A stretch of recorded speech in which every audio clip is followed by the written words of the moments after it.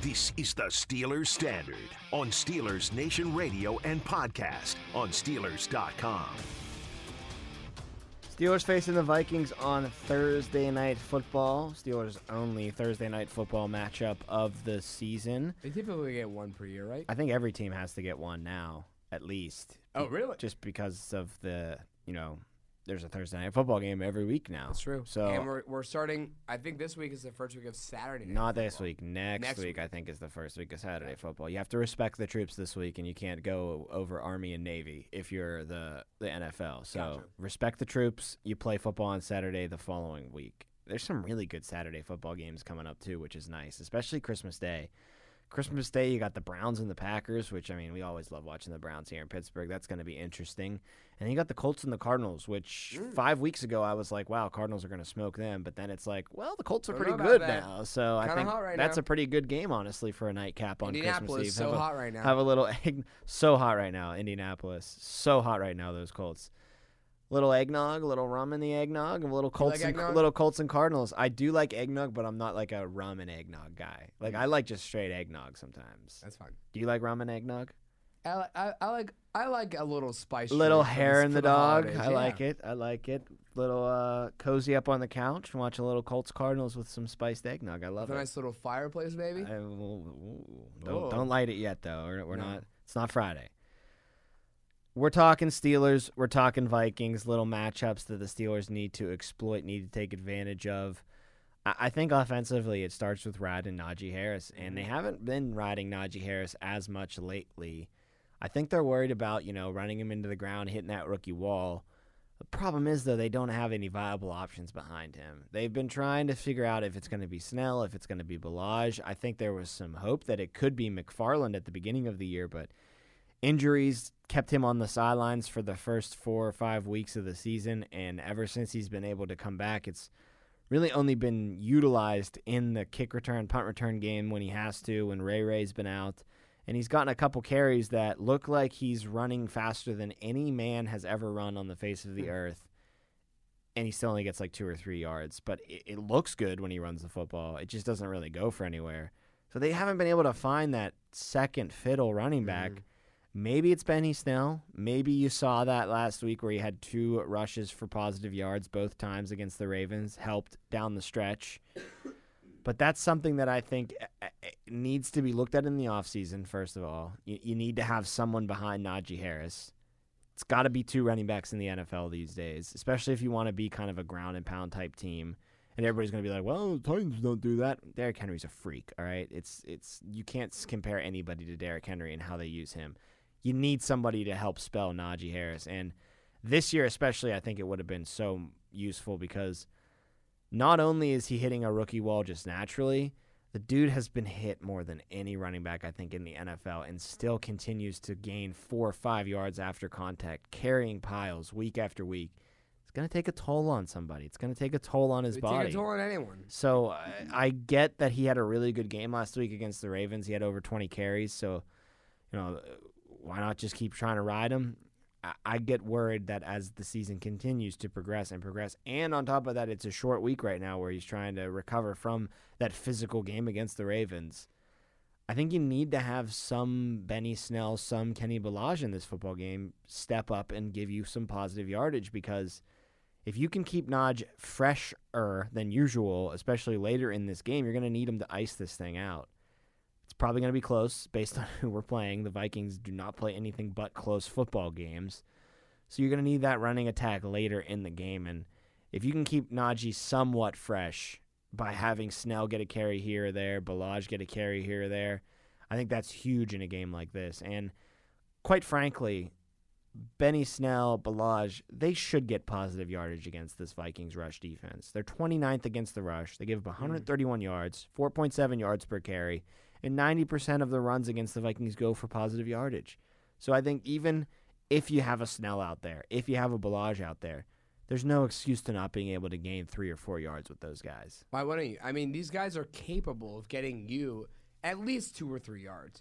And then we know how many yards Najee Harris is capable of getting on any play, any given play. So, yeah, I think now, even though you're attempting to make this playoff push, and when you're doing that, you want your best players on the field, right?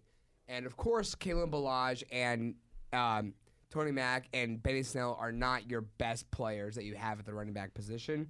But given that Najee Harris has had this much contact, has played this many games so far into a year, approaching, I believe we are approaching week 14, week 15 now, Tom. So he has reached his maximum number of games he's ever played in a season, right? In high school. At Alabama, he only played in 15 games, unless even if he didn't sit out one of those games against maybe the Citadel or whoever, that Alabama's was an easy scheduled game. He only had to play. Oh, he might have played only a half, but he ain't sitting out. Saban doesn't sit anybody out. No, but he's certainly playing once they're up 52-0 at halftime, then he can rest. No, he's running the ball even harder. No, I'm just kidding. Yeah, he probably did get a little rest. He's reaching his wall, and it's unfortunate because it's just not the time where you want him to be reaching that wall because you need him out there on the field. You don't want him to be this tired at this point of the season. But given the state of your offensive line, what the effort and work you've made him put forth, you can't expect him to not be tired. No. Through 15 weeks, through 14 weeks, battling, fighting harder than he ever has had to in his career, his entire adult life, to get just positive yardage. It's been a real battle. It's been a real test for him. Najee leads all rookies with 1,166 yards from scrimmage, and he's second amongst all rookies in touchdowns scored. Last week against the Ravens was Harris's sixth game with at least 100 scrimmage yards. Despite all of that, the Steelers run the ball just 36.6% of the time. There's only 5 offenses in the entire NFL that run the ball at a lesser clip than the Pittsburgh Steelers. I'm going to guess, Tom. I know it's Tampa Bay. Have a combined 7 wins on the season. Well, I know one of them's Tampa Bay, but other than Tampa Bay, that makes sense because you have a prolific quarterback and you have so many weapons. And that number is getting better for them too. Yeah, just like we saw last year. You know why? Because they know what time it is. They know it's December. They know it's time. Playoff football. You run the ball in the playoffs. You run the ball in December. Ask New England. Ask New England how much they favor the run. That was disgusting, though. I mean, that was just disgusting. Do you see everyone making fun? I guess not making fun, but everyone pointing out that Bill Belichick wore a Navy mask walking out onto the field to start the game. Well, his dad coached at Navy, so. And what does Navy love to do? They love to run the football. And everyone said, he gave you the offensive playbook. He wore it on his face, and you still couldn't beat it. The Bills should have been embarrassed. I mean, 200. I mean, Mac Jones attempts 3 passing plays, and they still are able to run for over 200 You yards. know it's coming. I mean, so what, 10, 12 times in a row where they run the ball to start the game, you're still like, okay, this play-action pass is coming. So, I got to stay on my P's and Q's. I can't stop the run. But then as it's in the second half and it's just run, you know it's coming. They only gave up 14 points, so it's not like they did a terrible job. But 222 yards on the ground. Come on, guys. You know what's coming. Wish the Steelers would do a little bit more of that, though. 36.6% is just way too low as far as the percentage to run the football. Well, let's also be honest, too. The offensive line they have in New England is better than the one they have in Pittsburgh, and that's evident based off of the yards per carry that you saw out of Damian Harris, who I think averaged 11 yards per carry. And I'm forgetting the other guy, the new kid, who I think Ramondre Stevenson. Who averaged, I think, about 6 or 6.5 yards per He had carry. 21 of the carries, too. He had the majority of the workload. So I wish the Steelers would, though, a little bit more. That's a too low clip to be running the football, despite the fact that Roethlisberger has been really good in his past 7 games. He has not thrown an interception in 6 of his last 7 starts. And we know that one was against Cincinnati where he threw 2. He's thrown multiple passing touchdowns in 3 of his last 4 games. And in his last 3 Thursday night games, folks, a little nugget here that'll make you feel good, Roethlisberger has thrown 12 touchdowns to just 0 interceptions. So he's averaging 4 touchdowns to no interceptions on his last 3 soirees on Thursday Night Football. So Big Ben likes the Thursday Night Football lights. Big Ben likes the short week. Big Ben's weird, man. He does better when he doesn't practice. He does better when he's off of a short week and he doesn't have to practice. I mean, he's just a polar opposite of what Kirk Cousins is, who's a total creature of habit, needs that 1 o'clock start on the East Coast window, cannot do West Coast, show up for cannot do Thursday Night Football. Any primetime game. It screws with him. It screws with his mental. Didn't he start his career like 0-12 on Monday nights or something? Yeah, and I think the worst start to any NFL quarterback's career. He's so regimented and so, I do this, I do this, I do this, I do that, I do that. He's superstitious almost. That these games with weird times, I think, can really F with him, whereas we just laid out with Ben, it's the exact opposite. Ben Roethlisberger thrives in these kind of opportunities, and I don't think he could be expected to really go out there at any given week and throw for 4 touchdowns and 300-plus yards, but I think it's starting to become the expectation now that he's not going to turn the ball over. That Cincinnati game aside, where one of those picks was Chase Claypool's fault. I mean, he just totally did not. Ran the wrong route. He ran the wrong route. It was supposed to be a back shoulder throw, and he just continued to fly up the sidelines. So easy interception there. And then the Mike Hilton one, that's a play where, in his mind, Ben thinks he can get the ball there because he has for 15, 16-plus years. He just doesn't have the zip But he just doesn't have the zip anymore to do it. He doesn't have Josh Allen with the wins in Buffalo. So he's got to learn that he can't make a throw like that, and he probably did. He learned the hard way by Mike Hilton taking it to the house for a pick 6. So I think it's safe to say, though, despite those 2 plays, he's not going to turn the ball over. He's not going to throw an interception. And that's really the main thing you wanted from him heading into this season is become kind of a bit of a game manager, Ben, in your elderly age. Just continue to protect the football. If we go 3 and out, let's make sure we punt so we can help the defense in the field position battle. Don't give him a short field. Don't throw bad interceptions. He's done that all year long, and for 6 of the past 7 games, hasn't thrown 1 single interception. So I think that's something we can expect out of him now. Not the 4 touchdowns on Thursday Night Football, 250-plus yards, light it up. I'm going to single-handedly backpack to a victory. Can't expect that anymore, but I think we can expect him to not single-handedly lead to a defeat. No, I don't think you would. I don't have that expectation. I didn't have that expectation last year either, Tom, when he was number 1 in the NFL of getting the ball out from snap to release, right? That's just what he does now. And that leads to less sacks, and for the most part, that leads to less turnovers. And that's all you can ask for out of your quarterback. Don't hold on to the ball too long where it leads to a sack, and don't make the wrong play where it leads to a turnover. And he hasn't been doing that each of the last 2 years. And as you pointed out, other than the Cincinnati game, he's done a really good job of doing that in this second half of the season. Now, Deontay Johnson has really emerged as the number 1 target for the Pittsburgh Steelers. I think Deontay Johnson is emerging not just as the number 1 guy in Pittsburgh, but as a number 1 guy with national attention.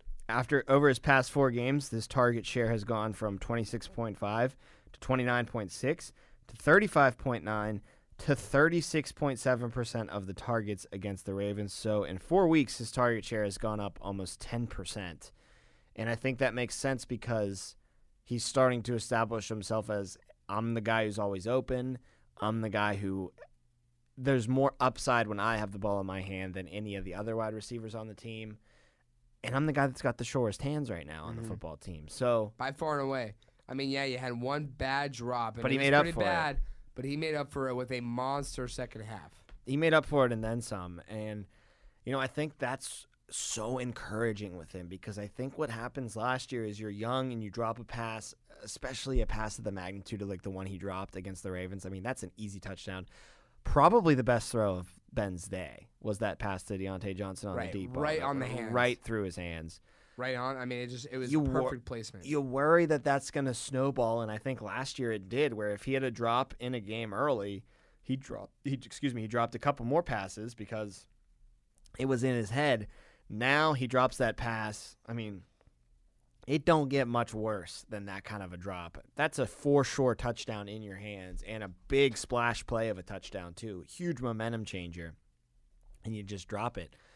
I worried, oh boy, is that it? here comes the snowball. He's going to have a couple drops in this game. Maybe he'll have a drop throughout the season now because of this. But no, he completely shrugged that off and had a monster second half, like you said, catching 2 touchdowns, going over the century mark as far as passing yards are concerned. I mean, the guy completely shook off that bad drop, and that's the growth that we were hoping to have from him. It's the growth that we got from him because he is now a guy who's got confidence in himself, and that goes a long way as a receiver. It's what you've seen out of him ever since, I think, that Buffalo game, right, where weeks leading up to that Buffalo game on Sunday night, everyone was saying, Deontay, you're dropping too many balls, and then what happens on that first possession alone? He runs the wrong route, and then he drops another ball, and he gets benched. And I think ever since that game, Tom, he has just become a new person. The drops are no longer associated with him. The only reason drops are associated with his name is the fact that he doesn't drop the ball anymore. Right? He is as sure-handed as any receiver in this league. Yes, guys are not going to make every single catch. And, of course, we were ripping out our hair watching that ball go through his hands in the end zone when the Steelers were already down. I think the score was, 7-0 at that point. So your offense did nothing that entire first half. And all of a sudden, for a split second, you think we're about to tie it here after doing absolutely nothing. This is a miracle, but the ball drops, and you come away with only 3 points. This guy really, yes, we all had flashbacks back to 2020 when that ball was dropped, but immediately those memories were forgotten because the huge second half he had, over 100 yards, just off of 7 catches alone, 2 of which went for touchdowns, 1 of which was the game-tying touchdown, in addition to that 2-point conversion. Just an incredible, incredible performance by him. This guy knows when he is called for, he knows it's for a reason, and he knows that he is capable of stepping up, and he always does step up when asked to do so. Pat Freiermuth, he's caught a touchdown in 4 of his past 6 games. Still, he's only eclipsed 44 receiving yards 1 time this year, and he only averages 29.4 receiving yards per game. So not really a threat as far as the middle of the field and getting you up the field, but once you're in the red zone, once it's time to score some touchdowns, there's no one better to go to than Pat Freiermuth. He also caught the 2-point conversion. That was huge against Baltimore last week. That helped win the Steelers that football game. So Patty Fry, he's going up against a team that has really limited tight ends. I mean, TJ Hawkinson twice this year, George Kittle, Mark Andrews, they already played.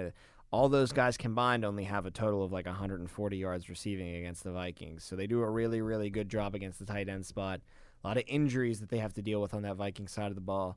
But still don't expect Freiermuth to have much fun in the middle of the field. But once he gets into the red zone, there's no better target for Ben than number 88. Yeah, I agree. We just talked a lot about Deontay Johnson being the sure-handed thing for Ben Roethlisberger, but you look at what Pat Freiermuth can do from the tight end perspective, and we all made the mini Gronk comparisons in the offseason, but it's starting to become real, right? This guy is just that safety blanket for Big Ben, and we know how much Ben loves to loves to just make his sure-handed passes that are he doesn't have to put a lot of zip on the ball, he doesn't have to put a lot of air on the ball. And that's where Pat Freiermuth is available to him. And it's not just once he gets the ball making the effort to make that catch. It's what he does after, too. He is a tough guy to bring down, and you see that a lot. There are several plays, and you can look to just this past week against the Ravens where he has a lot of open field, and a lot of tight ends are a little slow off the catch. They're a little wobbly on their legs, but he just knows, catch the ball, turn around and just start running, and he will get you that first down. And like you said, Tom, that 2-point conversion he had, I think pointedly a great play by him. Yes, he had a wide open look to the end zone, but still, I don't know if you rewatched that play. Ben didn't put that much zip on the ball. It looked like Pat Freiermuth was waiting a while for that ball to get to him, but as soon as he made the catch, he made the football move and just ducked toward the end zone and made sure he was getting in and made sure that 2-point conversion was made. And like you said in a previous episode and earlier just now, with the Minnesota Vikings potentially being without their 2 starting middle linebackers, that could lead to a big day for Pat Freiermuth. Looking at the defensive side of the ball, Minnesota likes to operate out of 21 and 22 personnel more than the usual amount of the other teams in the NFL. 21 personnel, they run 18% of the time. 22, they run 8% of the time. League average in those categories is 7 and 3%, respectively. With Thielen sideline, those packages could go up to with multiple tight ends and multiple running backs on the field. They like to use C.J. Ham, their fullback. They're a bit of a throwback team as far as using that fullback is concerned. I think Steelers Nation's kind of wishing that Derek Watt was used more like C.J. Ham is, Sure. but C.J. Ham's a little bit of a different character than Derek Watt is. I hate to say it. I love Derek Watt. Great special teams player. Oh, he makes a play on special teams almost every week. single game, but you're going to see a lot of Ham in front of Madison, and when you see that 22 personnel on the field, buckle your chin strap and get ready to stop the run, because 86% of the time that the Vikings are in 22 personnel, 2 running backs, 2 tight ends on the field, they run the football. So you see those 2 tight ends and those 2 running backs, you could pretty much expect it to be a run. Steelers did a good job stopping the run last week after an abysmal job stopping the run the weeks prior to that. I think it starts and stops there again. I know you're facing a backup running back, but Madison, in the 5 games he's had to start in Dalvin Cook's absence, he's got 522 yards. So he averages over 100 yards per game when he's a starter for the Vikings. So you're not facing off against some slouch. You're facing off against someone who would be a starter on a couple other teams in the NFL at that position. He might be a starter next, or whenever he becomes a free agent. It's very possible. He's a guy, if he gets to the market, teams that need running backs, they're kicking tires on him for sure. Minnesota and Dallas are 2 teams that are going to need to evaluate their running back room very soon. So I think that it starts and stops with stopping Madison and making sure that you make this Vikings team one-dimensional, because, yeah, they want to pass the ball anyway, but with only Justin Jefferson really healthy and Thielen not there, and people could be like, well, there's more than 2 wide receivers. No, there's really not for Minnesota. 47% of the targets from Kirk Cousins goes to either Thielen or to Justin Jefferson. So, yeah, you can say KJ Osborne, you can say Conklin, you can say D.D. Westbrook all you want. Those guys don't do much for this offense. So I say stop the run, force them to throw the ball, and they really only have one real target as far as who they're going to target in the passing game is concerned. So make sure you get off the field, or not make it off the field, make sure you keep them in 2nd and 3rd and longs by not letting Madison get out in front and run the ball on you. And I don't know, maybe this new front, Montravius Adams, I'm sure is going to get some more spin this week, and Wormley really stepped up against the Sure did. Maybe this is the formula. Maybe it's Adams, Wormley, and Hayward. Maybe they finally have found the jigsaw pieces that work. Well, it worked last week. It's only worth a shot to try it again this week.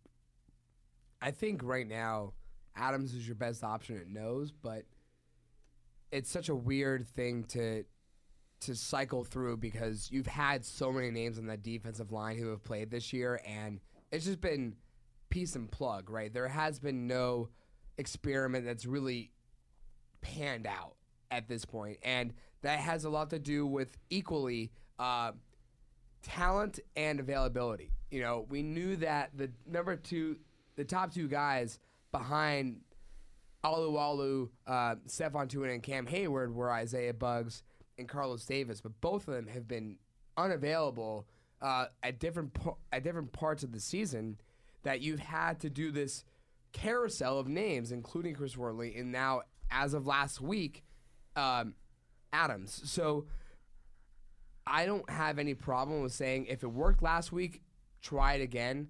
But if it starts slow and you're not stopping Anthony Madison, or Alexander Madison rather, and the Minnesota Vikings are winning that line of scrimmage battle when it's their offense against your defense, then yeah, take one of Wormley or take one of Adams out and try something else. But as of last week, there's no reason to say, well, it worked last week, so let's not go with it this week. Coverage is going to concern me this week as well. Joe Hayden, obviously status still up in the air. Not sure if he's going to play. Ahkello Witherspoon did really well in his first start as a Pittsburgh Steeler, so I expect him to get the start again. Kind of the same thing you were saying with Adams up front and Wormley in that unit. If it worked last week, start with it this week and see if it works again. And then if Witherspoon gets exploited like he had earlier in the season, you can go back to James Pierre and at least he's been out there before. At least you're not without James Pierre because of injury, and you're going to Witherspoon, and then you're going to whoever else is behind him. Minka, I think, is going to have to shade towards Jefferson a lot in this game. Yeah, of course. Another factor why Thielen being out helps, because if Minka had to shade all the way over there, does he have to just hover and decide which guy does he want to target on that play. Well, even that, I would think that the Steelers would probably just say, Minka, you got to take Jefferson more often than not, which would leave Thielen pretty much exposed a lot in this game. So thank God if he plays, he's not 100%, and he probably won't play either. But their best protection against the pass is probably the pass rush, is probably getting to Kirk Cousins before deep routes from Justin Jefferson can fully develop, before he can get the ball out to his playmaker Jefferson. So TJ Watt, Cam Hayward, that pass rush, Alex Highsmith, it's got to come, and it's got to come correct against the unit that only gives up 1.5 sack per game. So they really protect Kirk Cousins well. I don't know if they've faced a pass rush like the Pittsburgh Steelers this year, though, because A, it's the number 1 sacking defense in football right now, and B, the number 2 sacking defense in football is their own defense. So they certainly aren't playing that every week. So, and they definitely haven't faced off against somebody of the caliber of a TJ Watt. They did play Myles Garrett, so Myles Garrett would be kind of in the same league, but TJ Watt's lapping Garrett as far as his production is concerned Get this out of year. here. Kidding me? So TJ Watt is going to be a handful for Brian O'Neill. If Darisaw can play, it's going to be a handful for Darisaw. I mean, he's a problem, and I think he needs to be the best player on the field, just like he was last Sunday, if the Steelers want to win. When TJ Watt plays a full game, Jacob, and he's healthy, they're 6-2 this year. When he is missing games or has to leave at halftime, which he has twice this year, leaving at halftime, and he's missed 2 other games, they're 0-3-1. They need TJ Watt. He's the straw that stirs the drink. That's why Ben Roethlisberger is making the case for him to be MVP, most valuable player. Yes, and he is, for the Steelers, the most. He'll win team MVP for sure. I mean, there's no question in my mind about that. You have to give it to him, right? Yeah, you have We to. said earlier It's maybe not Cam. you give it to Ben in his last year. No, forget that. If anybody, it'd be Cam. But 16 sacks is 16 sacks. You can't ignore it. I mean, this discussion is over. He's going to be a Pro Bowler. He's going to be the first team All-Pro. It's just he's going to be the defensive player of the year. I'm saying it right here. Will he be screwed, Tom, for the 3rd year in a row? Nope. I don't know. No, I don't think because he can. Again, we pointed it out in a previous episode earlier this week. Myles Garrett is somehow still getting more attention. Not anymore. I think so? I think it's been passed now, because 16 sacks, Jake, and now it's the talk of Strahan's records in sight. So I think Watt's going to definitely take the deep boy. Watt and Reggie White, those are the only 2 players since sacks became an official stat in 1982 that have recorded 13 or more sacks in 4 straight seasons. He's been the best outside linebacker in football for 4 years. He's been probably the best, or you could argue the best defensive player in the league for 4 years. They got to have number 90 step up big against the Vikings on Thursday. I think he will, and one thing I want to keep talking about. Well, the only games he doesn't play well in are the ones where he's coming off the injuries. The Packers game, the second Bengals game. That's when he didn't look human. Or that's when he did look human, excuse me. I'm sorry. So was he injured last week against Baltimore? No, and he was a freak. That's what I'm saying. So are you telling me he's still healthy? He'll be good, I think. Oh, I think okay. He'll be good. So what does that mean? TJ Watt got 3 sacks, 3.5 sacks last week. So it's funny, too, to think that 6-2 record in games he's played, those 2 are Packers-Bengals, where he was definitely not 100%. No, absolutely So 100% not. TJ Watt is 6-0. 6-0. Yeah. And I think that adds to your value a hell of a lot. And I know we still have time before Thursday night, but just talking about him, it makes me instill so much confidence in this team that if he's out there 100%, I could say, yeah, I could see the Steelers winning this game. Well, we got to make our picks now, because this is it. This is it. We're doing some power rankings on a later episode, so talking some NFL. So I'll make my pick for this game. I think the Steelers are going to win this one in Minnesota. I think so, too. I think the Steelers' defense is going to show out again this week. Vikings are just way too injured, honestly, for me to have confidence in them. On both sides. It'll be a really close football game. I think it'll be another 1-score, maybe 1-point game even, back-to-back weeks for the Steelers playing a game like that. But I think they get the win, and I think they get to 7-5-1, and I think they're staring at a playoff spot right in the face, because that win against Baltimore was that was the turning point. You lose that game, and you're pretty much done. But you win that game, and you can and you're rally. back in it. and you gain momentum, and here you are with a potential second win in a row to add onto your schedule. I agree with you, Tom. I think the Steelers win this game too. Do you have a score? Yeah, I'm going to go 23-21, and I think it's going to be 21-20 late Minnesota, and Boz is going to be the hero. So I got Steelers 23, Vikings 21. Wow. It's going to come down to that, you think? I think it's going to be that close. I mean, the Vikings don't play any other game but games like that. I'm gonna And the Steelers, for that matter, don't play in many games like that either. They get blown out by the Bengals, but other than that, they're always close. They are always close. I'm going to also go with the Steelers win here, but I'm going to go Steelers 24, Vikings 17. So it's still a one-possession game. Which is, again, the only type of games that the Minnesota Vikings understand how to play. That's going to do it for this episode. Steelers-Vikings, Thursday night football in Minnesota. Steelers trying to get to 7-5-1 and keep pace in that wild card and keep pace in that AFC North race. For Jacob Recht, I'm Tom Offerman. As always, we appreciate you guys giving us a listen, and we'll talk to you on the next Steelers Standard.